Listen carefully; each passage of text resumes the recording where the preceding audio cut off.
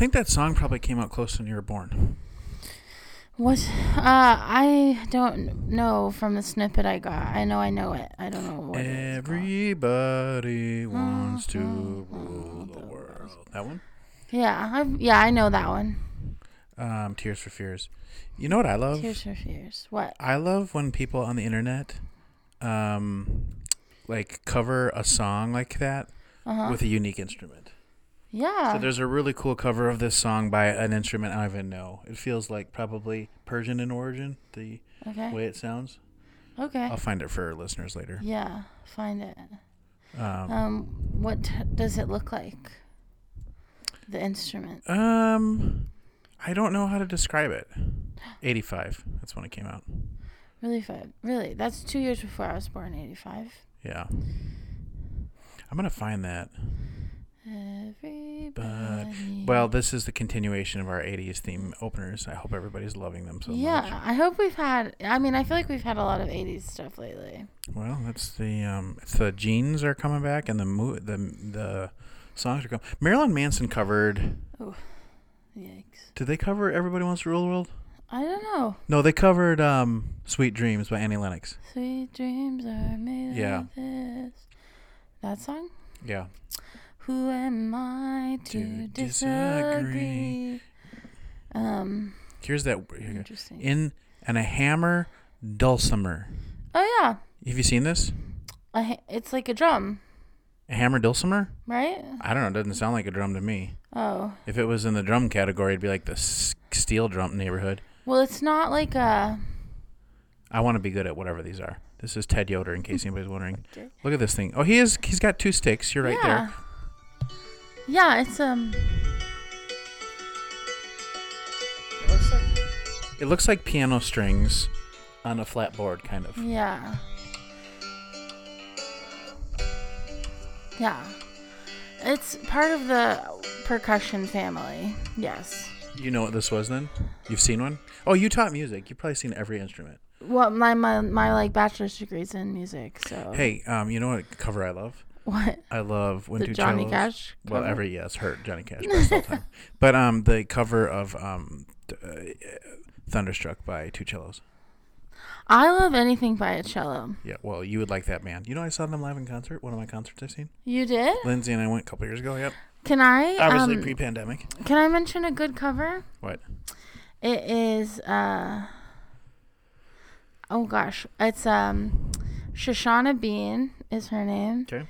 And Cynthia Erivo. Okay. And they're singing a Taylor Swift song, and it's just strings behind them. Mm-hmm. Could you look it up really fast? Yeah, I'm gonna sit down on my mic then. Okay. What name is it? Shoshana Bean. It's like SHOSHANNA. Okay, what's the song? I think I did something bad.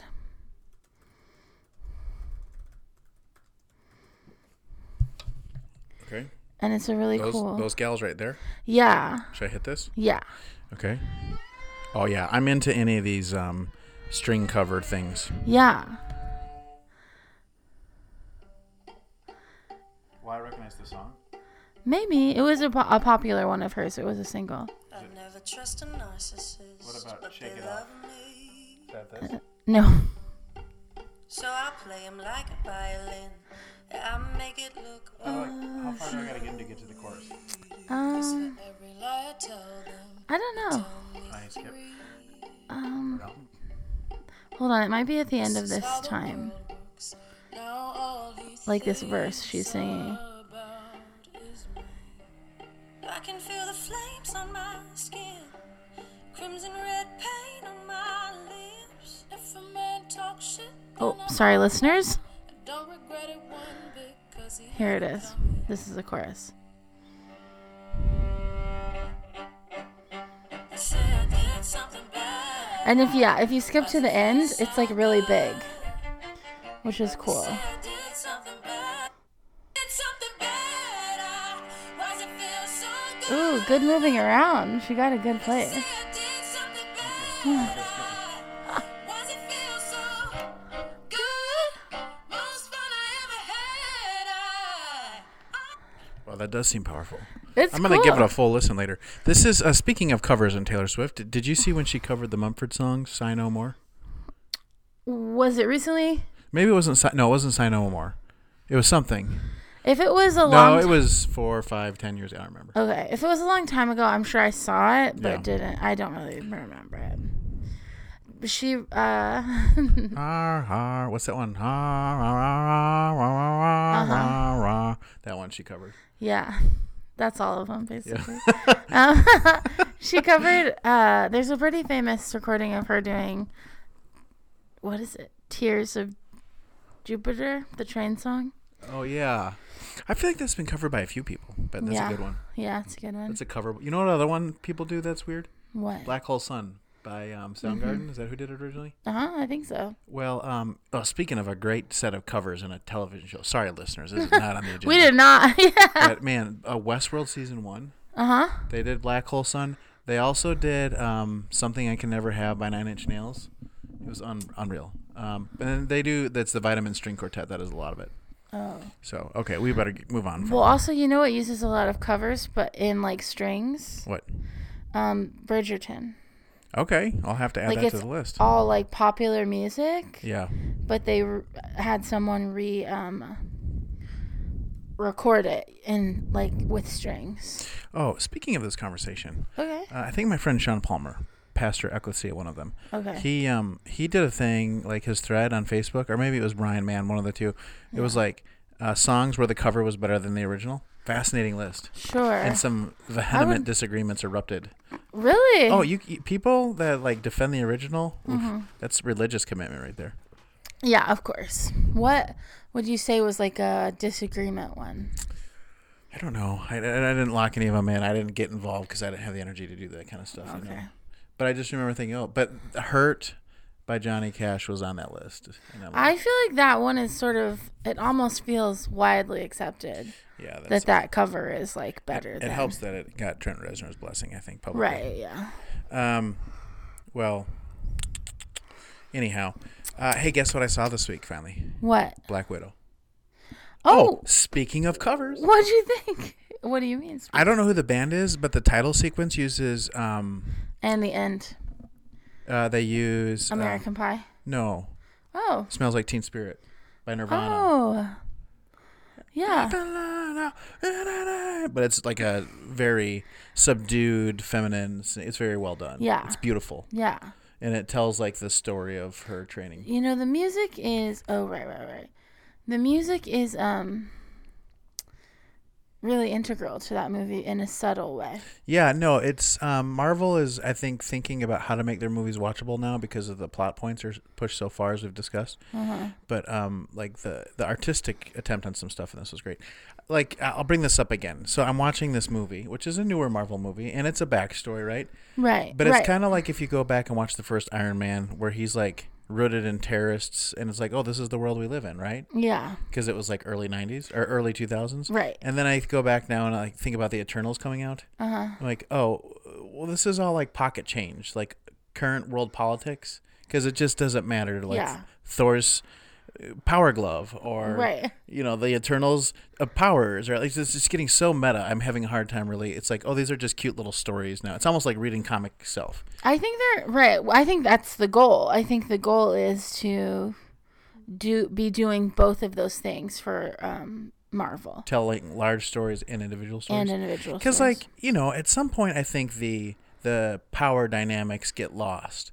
Like, if I'm not going to pick Black Widow because I don't want to get into a feminist battle. I want who would be lesser powerful? Okay, Hawkeye. Is that his name? Sure, yeah. Or like I think Spider-Man is a good example. Well, even him though, like when he fights Doc Ock, I mean, here's like a crane-sized arm that stabs him and he's fine. Okay, right. Okay, sure. no, that doesn't count. No, I'm talking like Hawkeye. Okay. Who, you know, great killer, best like American sniper, whatever he is. Right. Like the most trained human possible. He would get obliterated with like one hit from Hulk or Thor, or it's not reasonable that these people exist in the same world. No, not reasonable. But there's a lot about the world that's not reasonable within itself. So that's true. There is some suspension of belief to watch those, I suppose. Right. Yeah. All right. I did see it. I did like it. Did you? Here's one question I have for you. Spoiler alert, so plug Okay. your ears if you care. Yes, yeah. Here's a spoiler for Black I'm Widow. always interested in the plot devices they drop in to make things possible. So the reason she couldn't beat up the guy at the end was because of the pheromone thing. Yeah. Like she couldn't stab him. So she bends over and breaks her nose on the desk to cut the nerve so that she can't smell. Okay? Why didn't she just hold her breath? That's a great question. I mean, I would have to guess it's probably hard. Your body probably breathes pretty naturally while you're fighting. You know? Yeah, but she's powerful enough. She could just take a breath, one hit. And then, right. Then take another breath. I think that was just a plot device they didn't think through. Yeah. Yeah, I think so too. What did you think of Florence Pugh? Here's where I tell you I don't know who Florence Pugh is. The sister. Oh, she was great. Yeah, I think she's amazing. Yeah. I was also surprisingly against spoiler everybody. But not if you've seen the other movies. At the end of this film, Sister goes to visit Black Widow's grave because if you've seen Infinity Wars, or is it Endgame? I don't remember. Endgame. Yeah, you know that Black Widow Dies. has a Black Widow death. Yes. And anyways, she goes to visit, and that was I was surprised how cathartic it was. And, Oh, really? Well, just like, oh, she's gone, we miss her. Yeah. You know? And here's another question. Okay. How would they have retrieved her body from the extra dimension of death to get that soul stone? There's no way. So that's just a headstone there. There's no body there. Right. Yeah. I think there's definitely no body there. All right. I wouldn't have put the headstone there, other than that's the description of her real mom's headstone. Oh, okay. I also think She should have been in Arlington. no, she's pretty like anti-government, I feel like. Well, then maybe that wouldn't have been a good fit for her. Right, yeah. But also I think Florence Pugh has the funniest parts in the movie.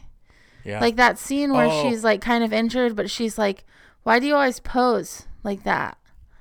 You know, she's like, it's like a sexy fighting pose you don't need to be doing. Oh, that was some good one-liners for sure. Yeah. I thought, and maybe it's like for the same reason I love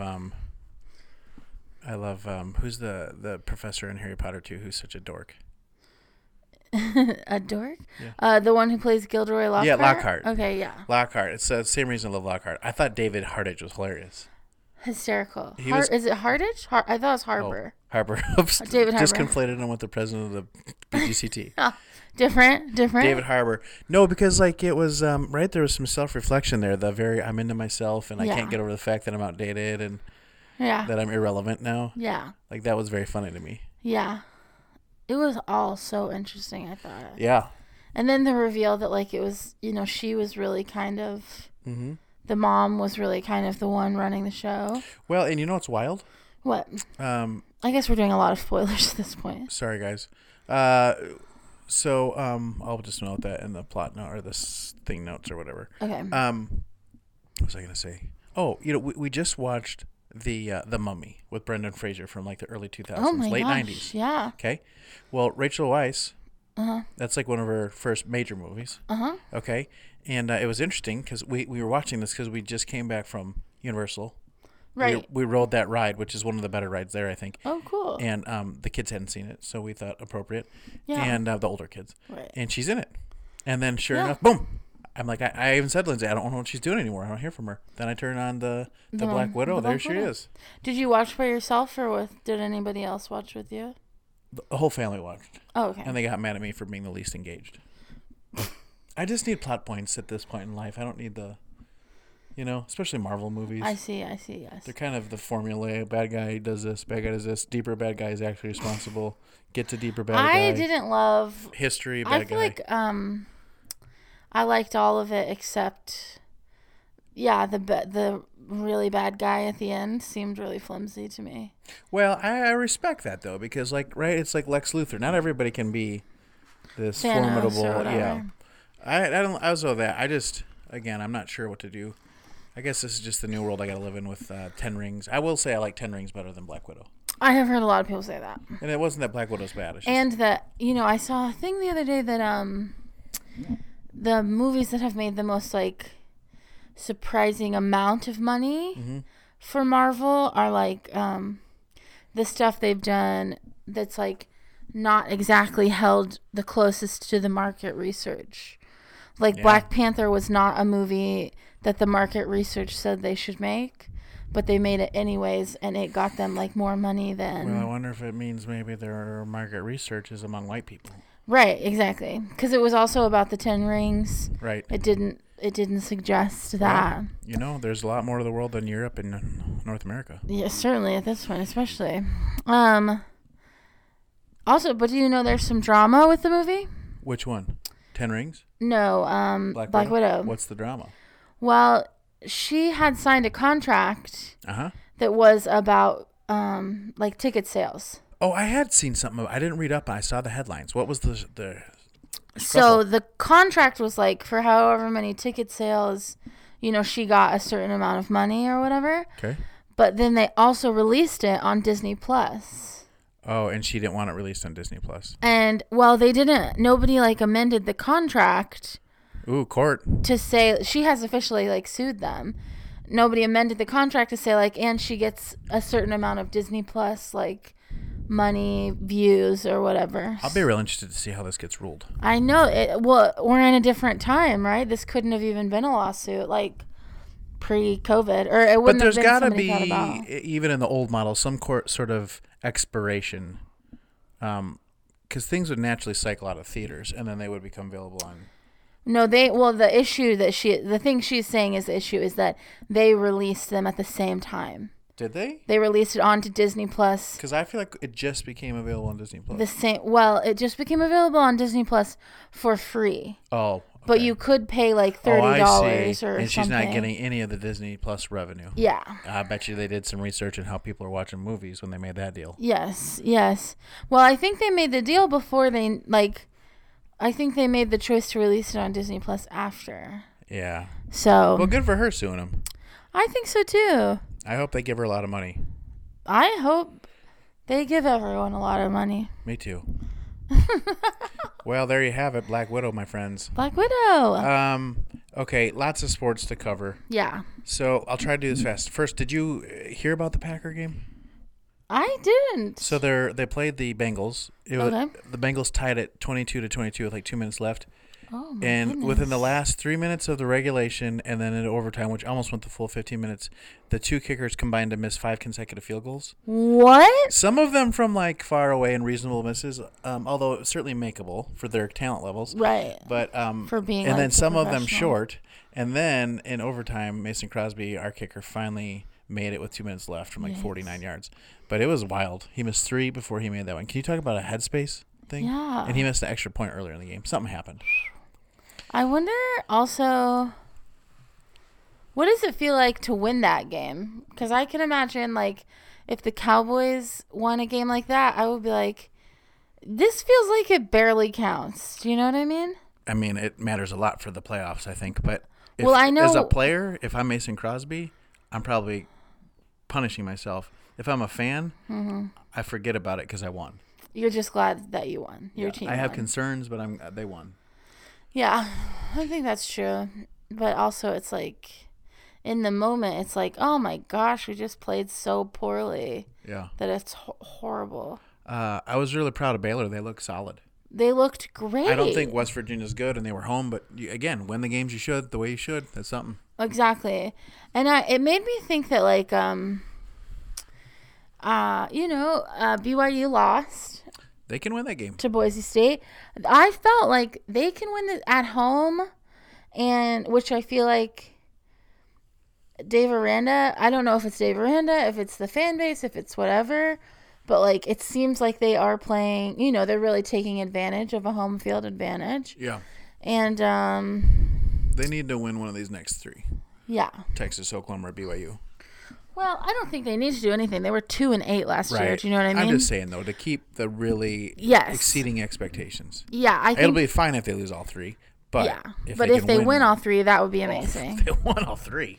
Oh, I'm sorry. I meant one of the 3. Yeah, one of the 3. If they win all 3, that would be like crazy. I don't know if they travel to Norman and Austin. I'm not sure, but I don't think they can win both those. No, Texas and OU are both here. Really? They have 4 home games in a row? I don't think so. I think Because we just were at home, then we have BYU at homecoming. And then we have Tech and No, I don't think OU. Texas and OU are the next 2 games. They're the next 2 games, maybe?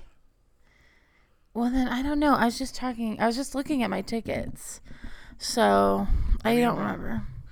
I'm sure we'll figure it out. I'm sure at some point someone will tell me when I should go to the game and who they're playing. And well, then let's I'll know. keep moving through sports. Okay, great. Here's a crazy fact for you. I love the fall for so many reasons. One of the reasons I love it is because around the weekends there's just so much sports. There's all the football games, but then there's playoff baseball. But I was thinking about this. This is how dominant football has become. Okay, the ALDS games are going on. The NLDS. This is like the semifinals of the pennants. So not the World Series, but like the game before the game to go to the World Series. Right. So the Boston Red Sox beat the Tampa Bay Devil Rays in 13 innings, so 4 extra innings. 13, wow. And I didn't even hear about that till the next day because it wouldn't show up on ESPN's homepage. Right. Isn't that wild? That's how when popular. When did they win? On Saturday? Saturday, yeah. It just can't compete with college football. I mean, it's because Texas OU was so crazy. Well, there was crazy games. Right, and Alabama And A&M. And Iowa Penn State was a field goal. Top 2 teams in each of those divisions. Yes. Well, not top 2 in the SEC, but yeah, there was 3 wild games that were just great. Yeah. I will say my dad went to A&M, and I just I still very rarely root for A&M, but I root against Alabama more than I cheer for my team. For anybody. Yeah, me and Kathleen had gotten home from the game, and it's like I was doing something to get ready for church in the morning or Sunday school in the morning, and Kathleen was doing homework, and I came out, like I saw, ESPN or somebody sent me a notification, and I just thought, at halftime, I thought like, well, I should go, like, just watch, Yeah. And a couple minutes later, Kathleen came out and she was like, "Are you watching Alabama A&M?" And I was like, "Yeah." She was like, "I just saw that A&M's winning." Yeah. And so. And sometimes like teams that are not as good can get ahead because the other team makes mistakes and they just happen to have No, they were beating them. Yes. Yes. Their defense was getting to the quarterback. They were. Yeah. It was impressive. Their offense was executing. They could move the ball. Right. It was not like. It wasn't like 3 fluke plays. Because of mistakes. Right. Yeah. Exactly. Although I will say, I always feel. I don't know I don't know what this says, but it's like anytime someone who's supposed to win loses, I like root against them the whole game, and then at the end I'm like, that is so sad. No, I don't have that at all. They can drip their tears into their 35 trophies. Yeah, I know. I don't ever feel bad enough to I think I feel about Alabama the way you feel about billionaires. Okay. Wow. Yeah. That is telling. That's telling. I see. But that's great. Then you know how you should feel about billionaires. There's probably much less ethically to be debated about Alabama than there is about billionaires. Alabama, yeah. But that's my disdain. Anytime anyone gets mean, though, I hate that. I'm like, these are like 19-year-old boys. Oh, yeah. You guys. No, I totally agree. It's like we lose sight of course, kids. right, yeah. Okay.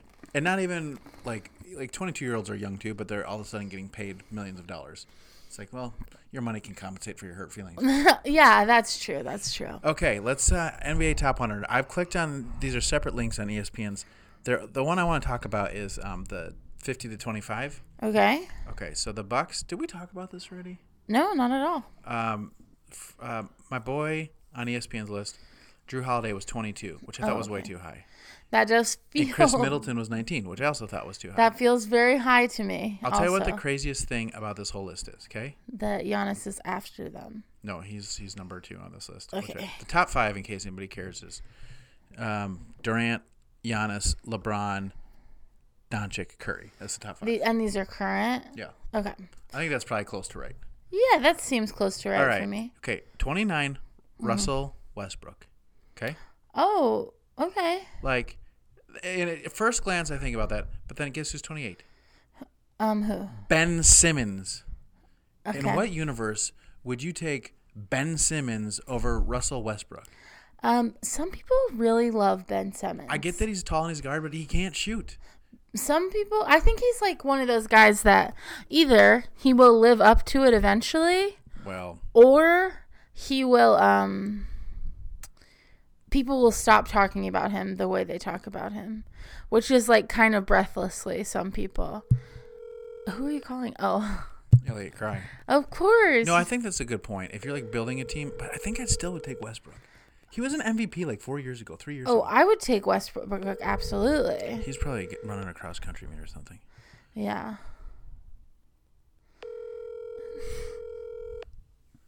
Okay. Well, anyways, we'll wait for him to not answer. But like then, okay, all these people who are in front of him are better than what Russell Westbrook. Jaylen Brown? No, he's not. Brandon Ingram? No, he's not. I feel like Westbrook's one of those guys that gets like no respect. And I kind of was a no respecter for a while, but he's better than. Where did the rest of my list go? Oh, it was through 25. Oh, okay, yeah. But anyways, that was my biggest beef with the whole list. Is Westbrook? There's some other things I would have complained about. Well, there's a lot of things I used to hate when it was like in OKC when it was like Durant and Westbrook and Harden. Westbrook and Harden. Gosh. They won the MVP 3 years in a row. Those three. Each of them? Can you imagine? No, of course not. We never have more than one good player on our team. And they weren't Durant, Harden, and Westbrook at that point, but no, they weren't. They were young. But Westbrook was like really rude. I felt like it was not always fun to watch because I think he was young and cocky and blah blah blah. Yeah. But then they all slowly left one at a time, and he stayed for a long time. And I really, obviously, as a Mavs fan, like really respect that. And like eventually, it felt like the fan base and the team and the whole sort of production or whatever said like, yeah, go wherever you need to go. But I just always respect a guy who will stick it out someplace. You know what I mean? I am with you 100%. Yeah. So far, Damian Lillard, Nowitzki is like... Nowitzki and Duncan are the models. Yeah. Those are the seminal figures that did it the right way. I love it. Yeah. Yeah. Okay. Now, there are some guys who want to stay and they get cut, and I don't blame them for that. Sure. That's, of course, not their fault. Traded or whatever. But then, like, kudos to Cuban for recognizing Dirk's value towards the end of his career just to keep him around. Yeah, There's something to be said about management that makes that decision. Mm-hmm. Okay, the other thing we want to talk about today before we get to quiz and commercial is scary movies. Well, because it's Halloween. Are we talking about scary movies or Halloween movies? Well, this is I immediately had this interesting thing. Like, there are categories. I think so. There are horror movies. Yeah. There are suspense movies. Sure. There are scary movies. Yeah. And then there's like cerebral thriller movies. Sure. So I, of course, am most amenable to the cerebral thriller. Same. But I don't like scary movies at all. I don't either. I think horror movies, which are usually kind of the same, are terrible. But then I was thinking like Tarantino movies are gory, but they're not scary, right? Right. It's not like the Hitchcock thing where the monster's off screen and you live in fear. You know exactly the whole what's happening. Time, it's just right. like he likes blood. Yeah. And then there's like gory movies, like I think Robert Rodriguez and Tarantino to some extent. Yeah. But then like sheer horror movies like Friday the 13th, and I never got into those. I hate those movies. No, I don't like those either. I even saw Scream as a teenager and was still much more impressionable then, and I did not like that movie either. Yeah. Like now I watch it and see it as kind of kitsch. You're right. And kind of, it's like over the top. Mm-hmm. But then I was like, oof.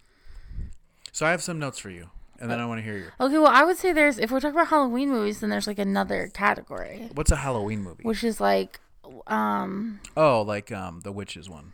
Witches, yeah, or like Hocus Pocus. That's what I meant. Okay.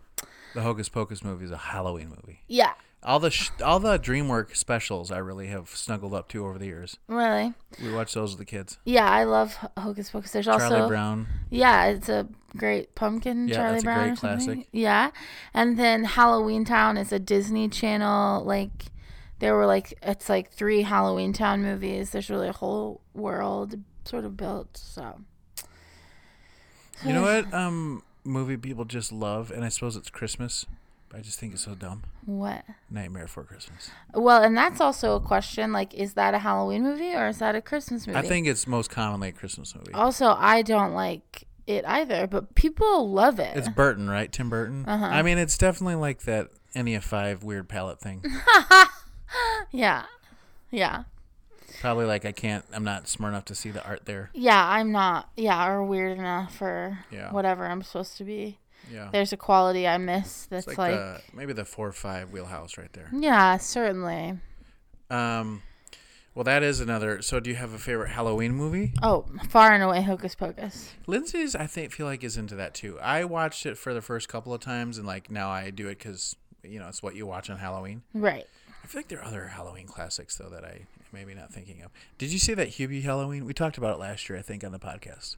Was it last year? Yeah, Adam Sandler. It's on this list, like very high up on this list of Halloween movies I found. Yeah, I think it's because there's not a lot of specifically Halloween movies. Yeah, probably so. Okay, well, what about E.T.? Do you consider E.T. in the Halloween? That would be one you could get out on a Halloween night. Yeah, I feel like you could. Yeah, I don't know. It's like Die Hard, I guess, or what's I hate when people do that in Christmas. You hate it? Yeah. Yeah, but E.T. feels like it has some Halloween themes. Yeah. Die Hard doesn't really, but like like an alien or whatever. Oh, I'm getting a call that I have to take from my wife. Let me hit pause on her. Okay, that was my lovely wife calling to let me know she took allergy medicine too much. So be careful, Lindsay. Is she okay? It was an accident, but yeah, she'll be fine. She just said I'm going to fall asleep at 6. Okay, while we were talking, though, I Googled because if you Google Halloween movies, you get the scary ones. You do get the scary But I ones. did 13 Nights of Halloween, which I think is an ABC Family thing, or it used to be. I don't know. But yeah, here's what they have, okay? This is kind of my level of scary movie. Of scary. Casper. Yeah. Adam's Family Values, Hocus Pocus. Yeah. Goonies, that's a stretch. Charlie and Chocolate Factory, stretch. So I think they're just using this in umbrella is kind of weird. Weird movies, yeah. Monsters, Inc. Monsters, Ghostbusters. Oh, that one feels right on the money. Tim Burton's Corpse Bride. Okay. Let's see what else. Matilda. I love Matilda. See, this is the thing. Tim Burton's getting a big play on Halloween. That's kind of his thing. Maleficent. Maleficent Part 2. The Craft. I saw they are showing The Craft. I don't know what that is even. That's a scary movie. Well, that's on at 11:30. That's like for the committed watchers. I see. Decorating Disney Halloween Magic. I would actually enjoy that show. I love behind It's the how scenes. they decorate the park? I'm guessing. I would love that, though. I think you would. They do it all in one night. It's because Disney's just crazy. Yeah, they have to. Simpsons Treehouse of Terror. What? No. Friday night. That's a Freeform premiere. So it's on Freeform now. Casper. Shrek. All the Shrek movies are on here. Freeform is ABC Family. It's like what it's called now. Oh, okay. Well, that would make sense. So those are some Halloween movie ideas for you guys. Yeah. You're welcome. Ghostbusters 2. Again, Family Guy. I do recommend Hocus Pocus. You know what I think? Okay. You know what I'm going to return to this year? What? You know how The Office had like the best Christmas episodes? Yeah. You know who has the best Halloween episodes? Who? Community. Really? Yes. Parks and Rec has some good Halloween episodes too. Yeah, that's right. They did. Yeah. So that's probably what I'll do this year to get ready. That's fun. Jaws. Alien. I think it's a little more intense as you get closer to Halloween. Scary. Yeah. So there's there's a lot more we didn't talk about. The Men in Blacks. Mrs. Doubtfire. I guess she's wearing a costume. Men in Black. I love those movies. The House with Clock in its Walls. That was Hotel Transylvania. We like those. Our kids like those. Scary. I like the a few weeks ago I was with C. Grayley and we were watching the Addams Family. There's like a new cartoon, Addams Family. Yeah, they're making a comeback. And I liked it. So, okay, well, we probably spent too much time on scary. But here's what I was going to tell you. A couple of qualifiers for me. I still have not seen, very ashamed to say, Get Out. That's on this list that I was just looking at. And it is so good. Yeah. It is not gory. Yeah, no, I think I'm convinced now. It's kind of like, what's the one that John Krasinski and his wife did? Yes. Hiding Quiet Place. Place. Hiding Place. That's Corey Ten Boom. No, I think I would see those now, maybe. The Quiet Place? Yeah. Or a Quiet Place? Yeah. The other thing I was going to say is I don't watch scary movies. Right. But in terms of an actually scary concept, just because we continually move towards being an post-apocalyptic society, is the Purge movies seem just... yeah, interesting at least. And because, like, I feel like we have crazy people who would get into that. Yeah. And love a chance for 24 hours to kill whoever they want. Yeah. So... What I should say about Get Out, though, which I was definitely going to recommend before we left this topic, is that for most of the movie, it feels like a sort of couple, like a girl taking her boyfriend home to meet her parents movie. That's what I've been told. Yeah. So. A couple other things. Yeah. So I've also noticed I fear now very different things. Like I said, I watch Scream and it's kind of kitsch. Right. Some of the scariest TV for me, and scary is the wrong word. Terrifying, I should say. Sure. Were Black Mirror episodes. Oh, yeah. Right. Yeah. Because they are rooted in real. And it's like anticipating what we could become, kind of with the technology. I would say same thing about this. The movie I had the most trouble going to sleep after I saw was The Road. The Road? Cormac McCarthy, The Road with... Oh, sure. Did you see that? No. And it's because of, like, it's my deepest fear of, like, being in a world where my child is abandoned and alone. Right, yeah. That is, like, the worst. Yeah. That's true. I guess your fears, like, at some point, rando killer movies stop being the scariest thing you can imagine. Right. Kathleen saw The Birds when she was very young, and she doesn't like birds. I mean, it has affected her real life. Yeah, I get it. Yeah. I think because I grew up in my Pentecostal charismatic world, I have a different response to movies that portray evil through demonic forms than probably other people. And that you think they're scarier? Yeah, and I think, like, there might be, like, something there. I think I feel that way about movies with about, like, movies where the evil is, like, in a demonic form. Yeah. I always feel... I mean, I just feel like I don't... And maybe it's for a different reason, but, like, I always feel like... I mean, Scripture talks a lot about demons, and in a lot of ways I tend to think, like, that wasn't a real experience, but then it's like... But, I don't know, it seems like that's a reality within the world at some point. Do you know what I mean? I just don't know. Well, and I think sometimes things that are really unnerving for me is when, you know, I think a lot of times the image of evil in Scripture is chaos. Right. But there's something particularly unnerving to me when the chaos seems to have taken a kind of form in its evilness. Like there's intent and there's like an attempt at a kind of bizarre artistry in the evil. And I think those sort of... That's mimicking a deeper, terrifying reality to me. I think so, yeah. Yeah, those movies are scarier to me than just, like, a killer. Yeah.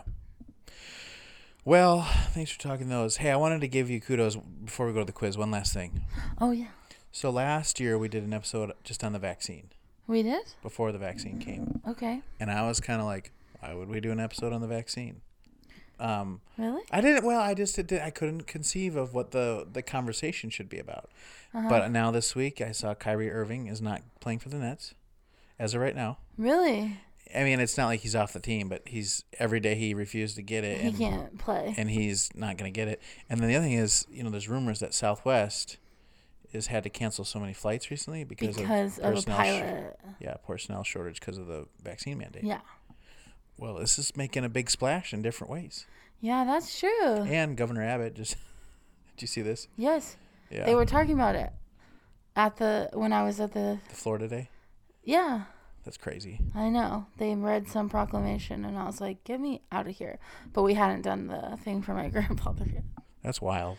I know. So kudos to you for having the foresight to kind of know that the vaccine would be a political splash. Yeah. I don't know that I could have known. Here's a question for you. Okay. Had Trump got reelected, do you think there would be as big a resistance to it? No, but I don't think he would have done a good job of rolling it out. It's interesting because, I mean, he has on record saying get the vaccine. Not at this point, he is. And I just wonder, I mean, I guess there are different kinds of objectors. Well, I think, but also he's on record as being booed when he said get the vaccine. So maybe not. Maybe they wouldn't take it. Yeah. I do think at some point in August, a lot of Republican politicians came out and said, like, take the vaccine. Take the vaccine. Yeah. And I think it's because, you know, the stuff we started hearing from medical professionals was like, most of my patients who are passing away or who are dying from the disease are unvaccinated people. Yeah. And at some point, I think it became a reality that, like, if you're telling everyone you know not to get the vaccine, and I mean, if you're an elected official, that, like, if you're telling all of your constituents not to get it, at some point, you are, I mean, you are responsible for, like, the deaths of the same people who voted you in. You know what I mean? And I think that was, I don't know what that was, but I think it's something to reflect on, at least. Yeah. Yeah. Okay. The quiz time. Quiz time. Quiz time. Remember the first few episodes when I had, like, noises prepared? But just like you made them still, though. Text of terror. Oh, yeah. We did kind of drop that ball. We did. We moved on to other. We were exploring. We, you know, we heard back from the people, and we did our market research. Yeah, we did our market research. We did an impact study. Yeah.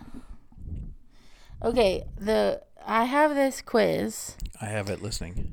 That is, I'm so excited. I love being quizzed. It's like my favorite thing. I know. I think it's the quiz. I'm not sure it's the same one, but I think it is. The quiz we got from Alex Lux a couple weeks ago. Would you survive a bear attack? Oh, that was a quiz. Yeah. Oh. Yeah, it's a quiz. Well, we didn't follow up on that. I just said there's a video from Alex Lux.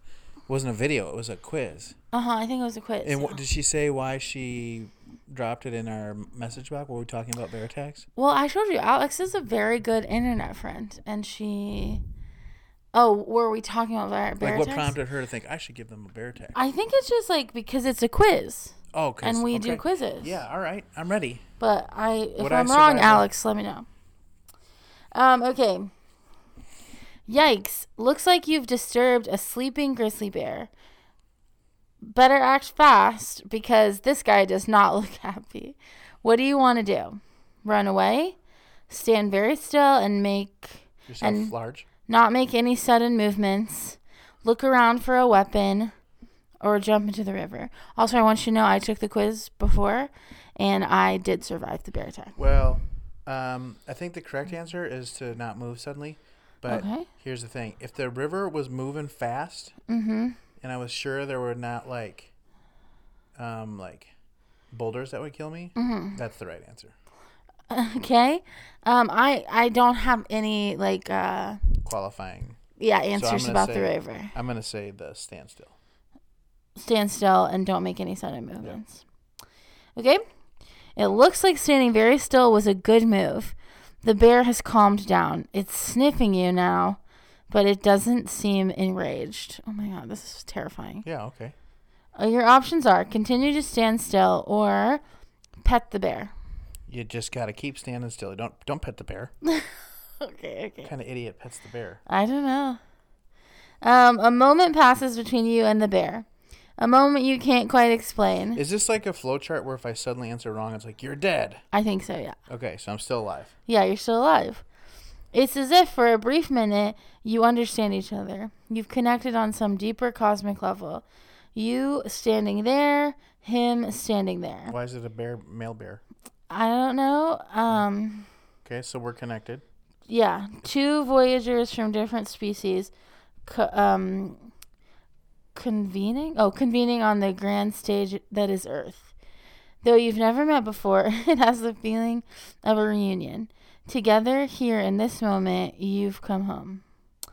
Okay, there's only one option here. So what you're going to do is close your eyes and contemplate this deep, almost spiritual connection. That's my only choice? It's your literal... You know, maybe she dropped this because last week was St. Francis week or something.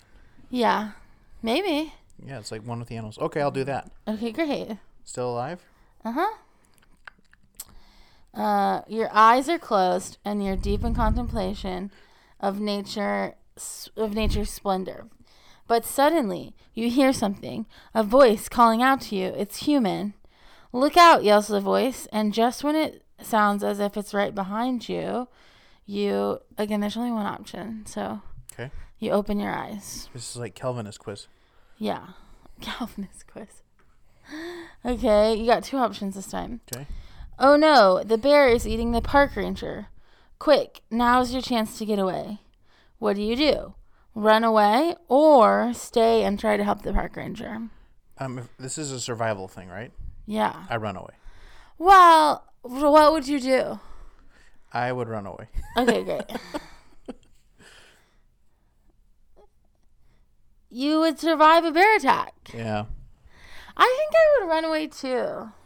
I mean, I think there's so many subjective pieces of data there. But I don't know. It feels very like... I just wanted to win the quiz. I don't know what I would do. Okay. I would probably make sure I was safe. Okay. Because honestly, if the bear wanted to kill us both, it could. So like I'd have some leverage or a rock or something. And I would use ammunition of a sort from a distance to try and get the bear away. Away from the park ranger. Yeah. But also, it does seem like the bear is already... Let's see. Should we see what happens if you jump into the river at the beginning? Yeah, let's jump in the river. Okay, jump into the river. I've seen The Revenant, so it doesn't take a lot for the bear to kill you. No, bears can kill you very easily. Yeah. You plunge into the river. Good thinking. The bear isn't swimming after you. What's your next move? Oh, God. Yell obscenities at the bear? Mm-hmm. Give the bear the finger or celebrate your survival? Celebrate my survival. Okay. Well, that's weird. Why is he waving? The bear? Yeah. What kind of weird kind of quiz is this, Alex looks? The bear's waving? Look downriver. That's the only option you had. Oh, no. A waterfall. No, I knew there wasn't a waterfall. Yeah, you would know that. Like, you Yeah. would know where waterfalls. I'm a good map reader, and I really take surveys of land. Brace yourself for going over the falls. Or curse the bear for your misfortune. Brace myself for the falls. Yeah, that's smart. You would not survive. So I didn't... Okay, I asked this question, though. Okay. I said, are there any boulders downriver that would kill me? Also waterfalls. Right, yeah. Well, no, I would still take my chances with the river over standing to let the bear sniff me. I feel like I would be so still and the bear would still eat me. That's what I think would happen, too. That's what I think my life is like. Okay. Well, thanks for that quiz, Alex Lux. Yeah, thanks, Alex. We are bear survivors. Yeah. And Darwinists. Only the strong survive? Yeah, because we were smart emotionally and mentally. Mentally strong, yeah. Yeah. All right, Taylor, well, I got to tell you this. Okay, tell me. It is time for a word from our sponsor. Our sponsors! Taylor, yeah. You know what time of the year it is? It's fall. Fall. That means I'm getting outside and I'm doing home projects and I'm working on my house. And it's inevitable that not long after I get out there, I realize I'm missing a piece of wood or a tool or a screw or a nail or something. Right, yeah, so many things. Where do I go to get my solutions? Where? Not Lowe's and not Home Depot. You want to know why? Why? Because those places hire people who run away from you when you enter the stores. I want to go to the Cheers of hardware stores. I want to go where everybody knows my name. Where everybody knows your name. So I go to Circle Hardware and Lumber on, I got to bring my computer closer, 2504 LaSalle Avenue in Waco, Texas. Oh. So you do one of those little circles by the Magnolia Bakery or the Magnolia Restaurant. Yeah. And you come out, so you're coming back down LaSalle towards Baylor. And right away on your right, there's the Circle Hardware, 2504 LaSalle. Or give them a call to see if they got what you need. Yeah. At 254-754-5658. 5658. For the best service and the greatest prices. And if you want the Dunder Mifflin hardware stores, you're going to want to go to Do It Best Circle Hardware Store. Or the Cheers of hardware stores. Or the Cheers. Pick your metaphor. Yeah. And we're back. Woohoo! Wow, what a great sponsor. What a great sponsor. Also, you know what popped into my head? What? Dunder Mifflin, people, what is it? I don't know. People, places, paper people, or something like that. I love that motto. That's such a good motto. What a great TV show. Truly. What a better show than Parks and Rec and a higher rated sitcom of all time. So rude and no, not better. The same. I really can't believe that you got the data you did on that survey we took. Yeah, it's like the same, right? Yeah. Yeah. Well, anyways, here we are. Here we are. Here's what I want to talk about.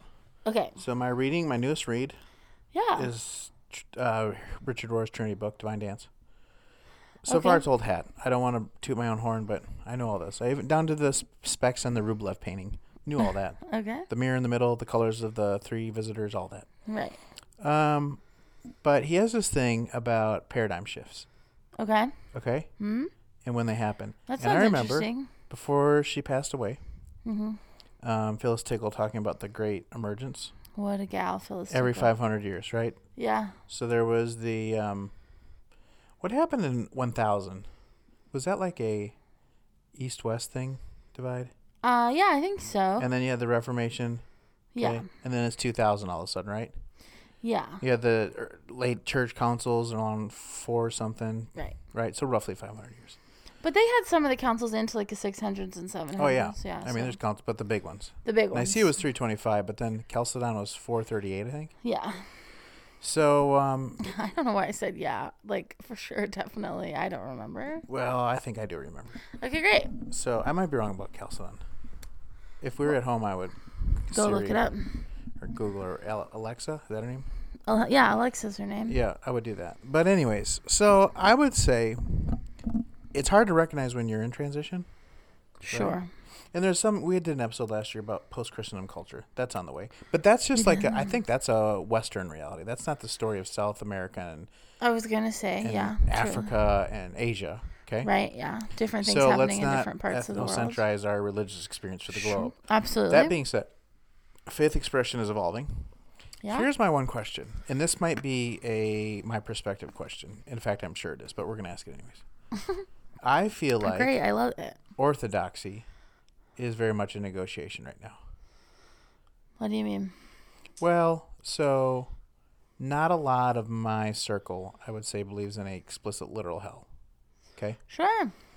Not a lot. I would say most people in my circle, again, it's a very specific circle, Okay. certainly a minority one in Waco, Okay. are universalists. So they are. Yeah. Yeah. And the one that probably gets me the most, and I'll say why, Okay. atonement is certainly out the window if hell not defined. Okay. Sure. And then I don't think people are bought into the particularity of Jesus. Okay. Right? Sure. So, for example, Do you mean other Christians or do you mean like in general as a society? I think Christians even Right, yeah. in my circles. I was just asking the question. Yeah. Yeah. But I had a meeting last week with somebody and they were asking questions about queer identity. Yeah. And so I start very basic. Right. Right. I'm asking about their parents. Do they support them? Right. All these things. And then I get to so what do you believe? Because Sure. if I'm going to give them help, I have to know what they want help with. Right. Right? Mm-hmm. And so I'm trying to ascertain if they believe Christian things, not because I'm trying to get them to be Christian, but Just to know where they are. they're hung up on scriptural things. Right. And I'm like, if you don't believe Christian things, you don't need to worry about what the Bible says. You know what I mean? Yeah. And I got a generic-ish answer. Okay. I had to do some leading, Sure. right? But I really noticed this in our group, where there are a couple individuals where I'm literally, I ask them why church, and then they tell me, I'm like, but why church? You could do that at a Boys and Girls Club, or you could get what you're looking for here or there. Yeah. And I think for me, Our group? what group? My Wednesday night group, church Oh, groups. is that's the thing? Yeah. Okay, sorry. I wasn't sure. Yeah, sorry, I didn't define. So I'm in this for a very specific reason. Sure. That has to start with Jesus is the Son of God who came to take away the sins of the world. I'll talk about the nature of sin. I can be loose with that. Mm-hmm. I can talk about the way the problem was rectified. I can be loose with that. Mm-hmm. But that's about, in that statement, all I'm willing to negotiate on. Mm-hmm. I don't think that's the case with the majority of people anymore. No, I think most people are navigating all of it. Yeah. including those things. So here's my question. Sure. Why are people still trying to do church if they don't believe in the particularity of Jesus? If I had to guess, take a stab at it, you know. I do think still people feel as if religion and Christianity in particular is the thing that formed them spiritually. They feel that part of themselves a need to be formed in that way. And this is the thing they know. But they don't really know it is my thing. They know the cultural feel and experience of church. Yeah. Their theology is not integral to their belief system. Well, just because it's not integral to their belief system in the same way that yours is integral to your belief system doesn't mean that it's not integral to their belief system. Do you, true or false? Okay. Most of tradition would say to the average nominal church person, which, not you're going to hell, or not that you don't have a relationship with God, but what you actually believe is not Orthodox Christian theology.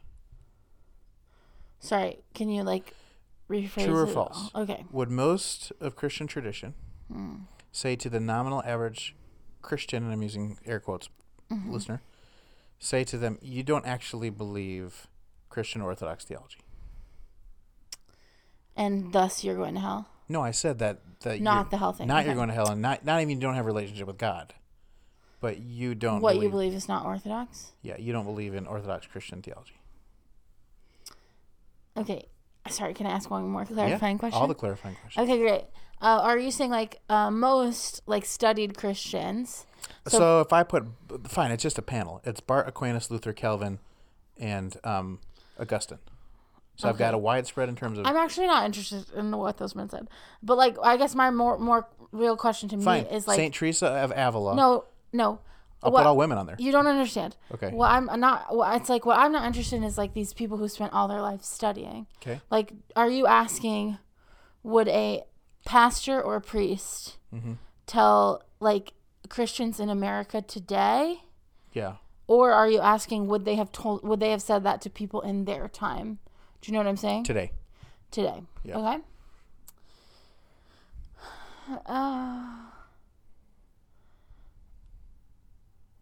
I'm not. I don't think so. I don't think they would say that. That they don't believe in traditional Christian, or that you think they would affirm their belief in traditional Christian orthodoxy? Yeah, I think so. Really? Yeah. I think throughout the course of time, it's I think of that Annie Dillard quote that Jamie uses for Good Friday. It's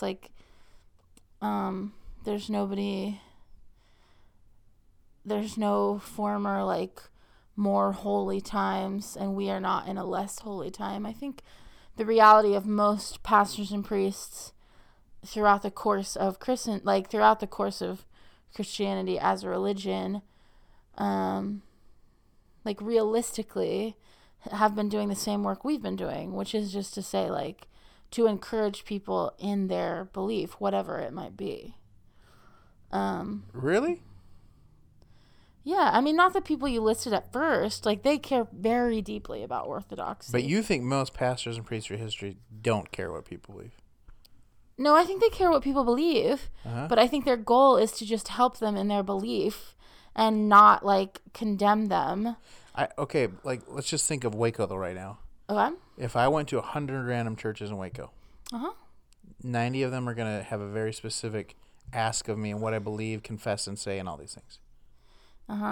Probably. So. Not but I don't think they'd tell you, to your face, you're a heretic. No, because there'd be pastoral. That's but, what I. Well, but they would try and talk me into getting what they needed out of me in terms of my epistemic commitments. Yeah, well, they would ask you, I'm sure, but I don't think on day one they would be you can't come here because you don't have the exact. No, I'm talking in generalizations, though. I think there is a contentment with ambiguity of belief now like there hasn't been before. No, I don't think so. I mean, they were making all of it up in truly just like in the whatever. Yeah, and they were dying for what they made up. No, but I don't mean like they were making it up in that way. I mean, like, I feel like in the 1200s, it's like every village had a priest they just sent there who was like trying their best. They were trained. They were trained, but like not perfectly. Do you know what I mean? Yeah.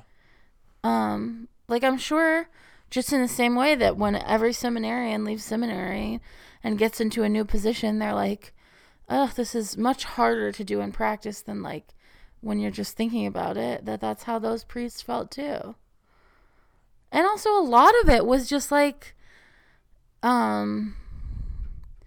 it's always been like, not always, but a lot of it has long been like just tied to sort of like city, you know what I mean? Like to the function of a society. Yeah.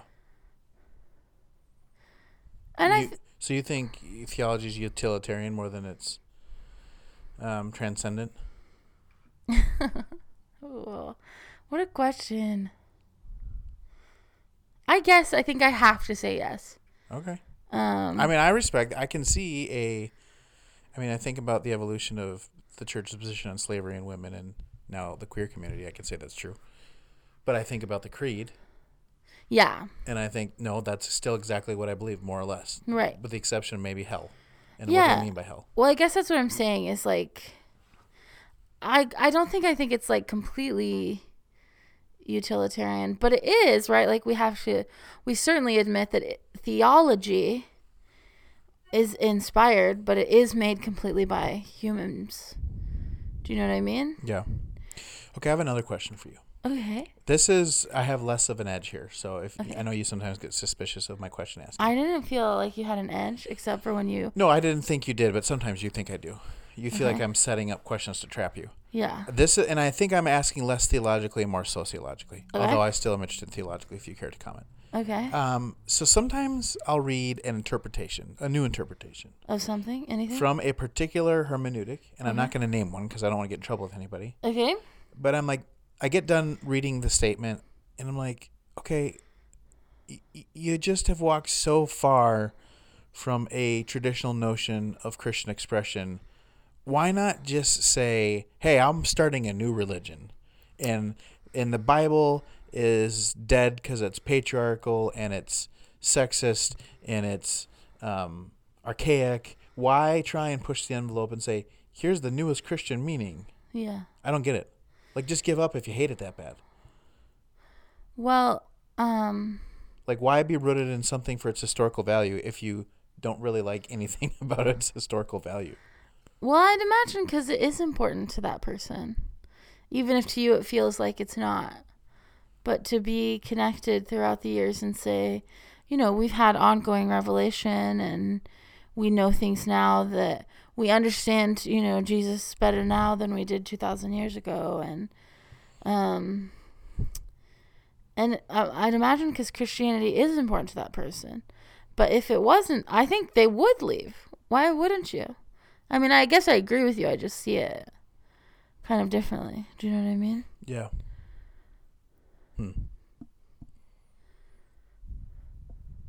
I do think it's one of those things where it's like what they value must just be different, or they come at it from a different place than you do. It's just one of those things. It's like we are all walking through the world so differently. Yeah. And it could be that the hermeneutic and the script of Christian faith I've been handed already assumed my status and privilege in the world, right? Sure. So I didn't feel the need to amend it in any way. I guess, yeah. But I'm also like, if I were that frustrated, I think I just would quit and do something else. Which some people do. A lot of people do. But I'm just like, I think that makes more sense. It has more integrity to me than like trying to reshape the thing to become what I don't think it is. Well, but I would bet that the people doing it do think it's what it is. They're like, this is what it was supposed to be all along. Yeah. And so. The truth is sometimes I want to be a binder and sometimes I want to be a loosener. A looser, yeah. Yeah. But. I think that makes sense. I just have my few dogmas. You do. And I think that I have a greater sense that those dogmas are no longer dogmas for a lot of people. So I'm in my stream. And I'm like, that's the point. I was like, why are we doing this? Like, why do you still care? Well, to be fair, I also think that sometimes it's like people don't know why those things are important about Christianity. Do you know what I mean? Yeah. Like they haven't been theologically educated. Yeah. And so they're like, why can't we just do this? This feels like it makes the most sense. And it's like, okay, well, here's 10 reasons why the church would have historically told you it didn't make sense. Are those compelling to you? Yeah.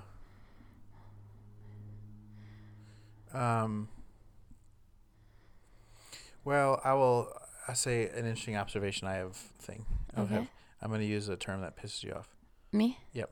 Okay. One thing I have observed, I think mostly about millennials. Sure. The term millennial does not piss me off. That I don't include myself in it. I am a millennial. Yeah, I just don't. Yeah. So I think it's fine to describe millennials. So here's what I began to notice in my premarital counseling. Okay. So most of the people that are doing premarital counseling right now are probably Gen Zers. Gen Zers. Yeah, but I think people get married later, so that's true. We're still late 20s. Okay, yeah. But fine, Gen Zers too. But most of my experience has been with millennials in my 14 years. Right, yeah. Okay? Fair. I would talk about faith, family systems, sex, money, finances, and communication. Right. So inevitably, on the faith discussion, sure, I just ask them to narrate that experience, and then I try and dig for, pieces of things. But what I find most often is that people's faith expression comes to most fruition and meaning for them, not when I ask them what they believe, but when I ask them how they want to raise their children. Yeah. Which is bizarre to me. Like, I understand it, but it's bizarre to me. It's weird to me that is now the mechanism that really elicits from us what we believe, how we believe it, and why we're going to believe it. Yeah. I will be fascinated, by the way, in 20 years to see what their children believe. Yeah. Because here's another thing I think that I don't think people have quite reckoned with. People want a certain thing for their kids out of the church right now that is pretty foundational and formed still. Yeah. Which makes sense from the studies. Sure. And they kind of want it even to be the way that they were raised with some nuance. Right. Okay. Right? Like, not the garbage. Right. Because they want their kid to have that experience and choice. But the number one predictor of what their kids are going to believe is not what form or substance or church environment they put them in. It's what their parents believe. And their kids are going to know it. Yeah. Well, it's what the adults around them believe. Yeah. It's like what the data says. Yes. And so it's like, hey, like, if you don't really actually believe this, and if you don't live it out with your kids. Yes. If you don't have a liturgy for life, it's not going to matter that you brought them to church. Right. Yes, I agree. And I think that will be interesting to see. And I know I have a friend who grew up going to a church here in town, and she told me, they all studied, like, their Sunday school class would be about world religions, and they would study Buddhism, and they would study, why can't I think of other religions? Hinduism. Hinduism. Yeah, Sikhism, Jainism. They would study all those things. And that person has since told me that, like, they are one of the only people from their youth group, like, from growing up as a child and being in the youth group there, that is still a Christian. Because a bunch of them, because the things they were taught were not, like, explicitly Christian. And we have all the, like, brain development data to know why that is the case. Yeah. Mm-hmm. So I do think it's very interesting. The things, I mean, I shouldn't get on a soapbox, but the things parents think they want for their children and what they think they're going to do for them versus, like, the reality of, like, what someone carries into adulthood from their childhood. Yeah. So. I had another talking point, and now it slipped my mind. It's probably a question. About orthodoxy? Yeah, what we believe, children, parents raising, etc. I'm a little... Okay, I guess this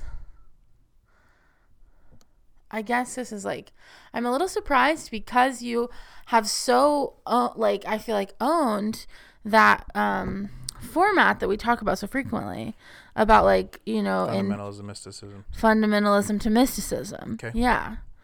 And yes, I feel like I have owned it. Yeah. So what's the question? Well, then the question is, what place do you feel like strict orthodoxy plays in mysticism? That's a good question. I think it plays generous orthodoxy. Yeah. But it's a return to the tenets. Sure. And it's still a deeply held conviction in which I'm going to orient my life around. A second naivete. Right. Yeah, okay. And I think that orient my life around is the difference. Right? Yeah. Like, it doesn't occur to these people I'm thinking of. Right. That you would behave a certain way because of who Jesus Christ is and, like, the authority Christ has over your life. Mediated to you through the scriptures and the story that's told about salvation and redemption. People are very into the perceived ethics of the New Testament, and Jesus is a good guy.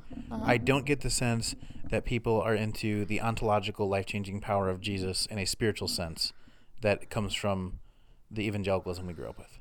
Yeah, if I'm being honest, I do think about that sometimes, and it's sort of like, I guess not capital C church, because there are churches that talk about that all the time, but I don't know, like, I don't just mean us, I guess, when I'm saying this, but I do think it's like the church in this time, I don't think does a great job of explaining that very thing. Yeah. That, like, the way that, like, because of who Jesus is and what we believe about who Jesus is and what Jesus did, that affects our lives and the very way that we live them out every single day. You know? And I think it'll be interesting to see how that problem is addressed. Yeah. Especially if, like, there is sort of a lack of, like, the same orthodoxy that has worked maybe for 2,000 years no longer addresses that in a way that is meaningful for people. Yeah. Here, I think I've thought of a different way to say this. Okay.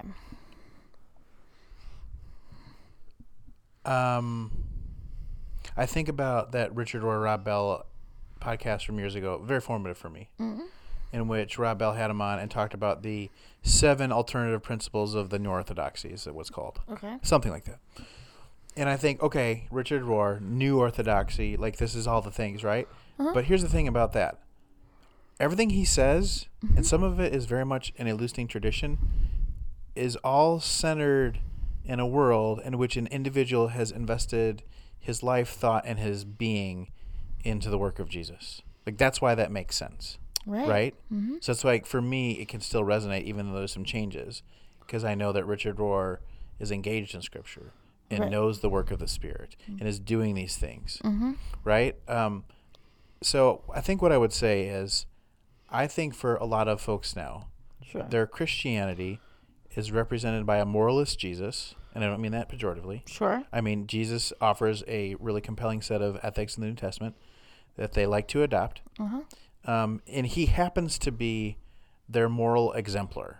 Sure. And their kind of civic rallying point in their church going. But Jesus is one of many options. And if yours is Gandhi, if yours is Buddha, if yours is whatever, well, then be it. My point is, that person isn't going to be the same kind of Christian, or probably not a Christian at all in another 25 years. And not because they got cynical or whatever, it's just because it wasn't that important to begin with. And is your idea that that person will walk away from religion totally, or that they will find another place to place that importance? I think to each their own. I just think it's going to keep evolving. But the reason it'll keep evolving is not just because evolvement is healthy, but it's because they aren't really actually tethered to the thing they think they're tethered to. Well, and that is what, I think that's what I'm saying, is like, it'll be interesting to find out how we address that.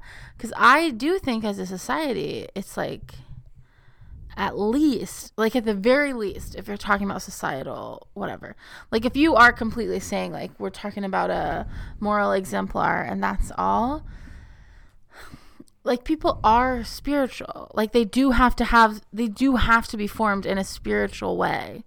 Yeah. And I think some of what we're seeing in society currently is like people who have been either not completely unformed, formed by themselves, or actively malformed in their spirit. Do you know what I'm saying? Yeah. But okay, in their spirit. Right. So then I agree with you. Okay. And I think, though, that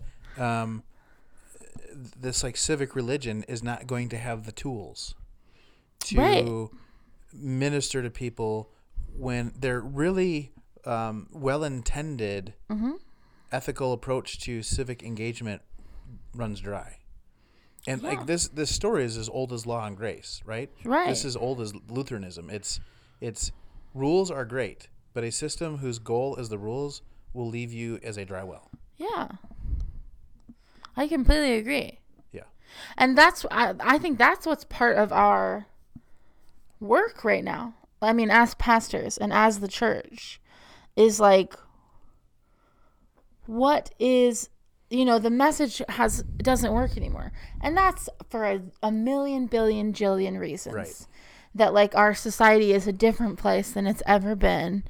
We are, at least certainly in the West, in America, I suppose, we are much more independent than we've ever been, less codependent on each other. And so I do think it's like, not to say that everyone will be compelled, but like, I mean, I think I'm of the belief that Christ is compelling. Like when you understand who Jesus Christ is and what the call is on your life, that is a compelling thing. And actually, interestingly, they talk about in Mars Hill, like the charge and the challenge is part of the thing that like grew it. In the podcast, they talk about it. But I I believe that Jesus is compelling when you understand, but it's like, how, for a society that has changed so drastically in the past 150 years, what, like, I think we some of the work we are currently doing is like, how does this speak to that society? Do you know what I mean? Yeah. Because it's very different than just sort of a civic, like, community experience.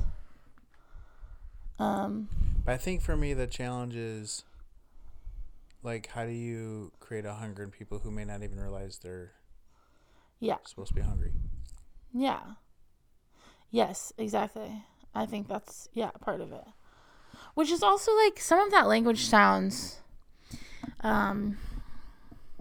I guess I want to say some of that language I think almost sounds manipulative, but I want to be very careful to say that, like,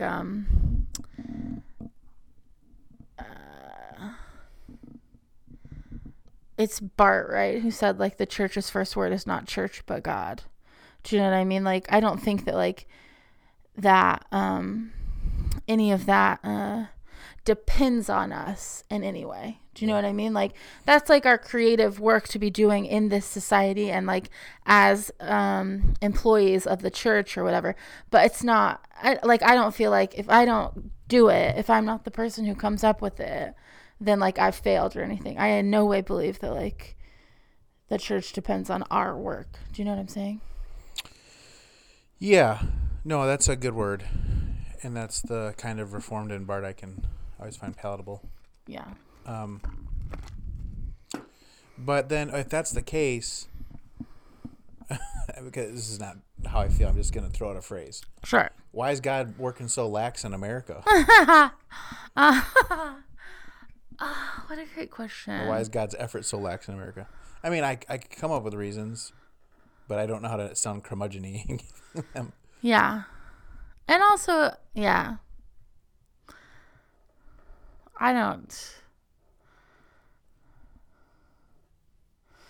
I don't know that I believe that's the way God works in the world. Do you know what I'm saying? Yeah. So. Yeah. I feel like lots of pauses in this one because we keep thinking about things. Those are some of the better conversations, I think. Yeah, I feel like that. Hey, you know what I always say? People don't want to know what you figured out. They want to know what you're figuring out. Ooh, that's interesting. Thanks. Did you come up with that? I've said that about my preaching and when I get asked about it over the years. Wow, that's a good one. Thank you. Sure. I think that's true. I think that's true. Okay, we're at hour 20. Let's wrap it up. Well, I liked this combo. Yeah, it was fun. We hope you guys liked this combo. If not, just cut out and come back next week. Yeah. All right. Bye. Bye.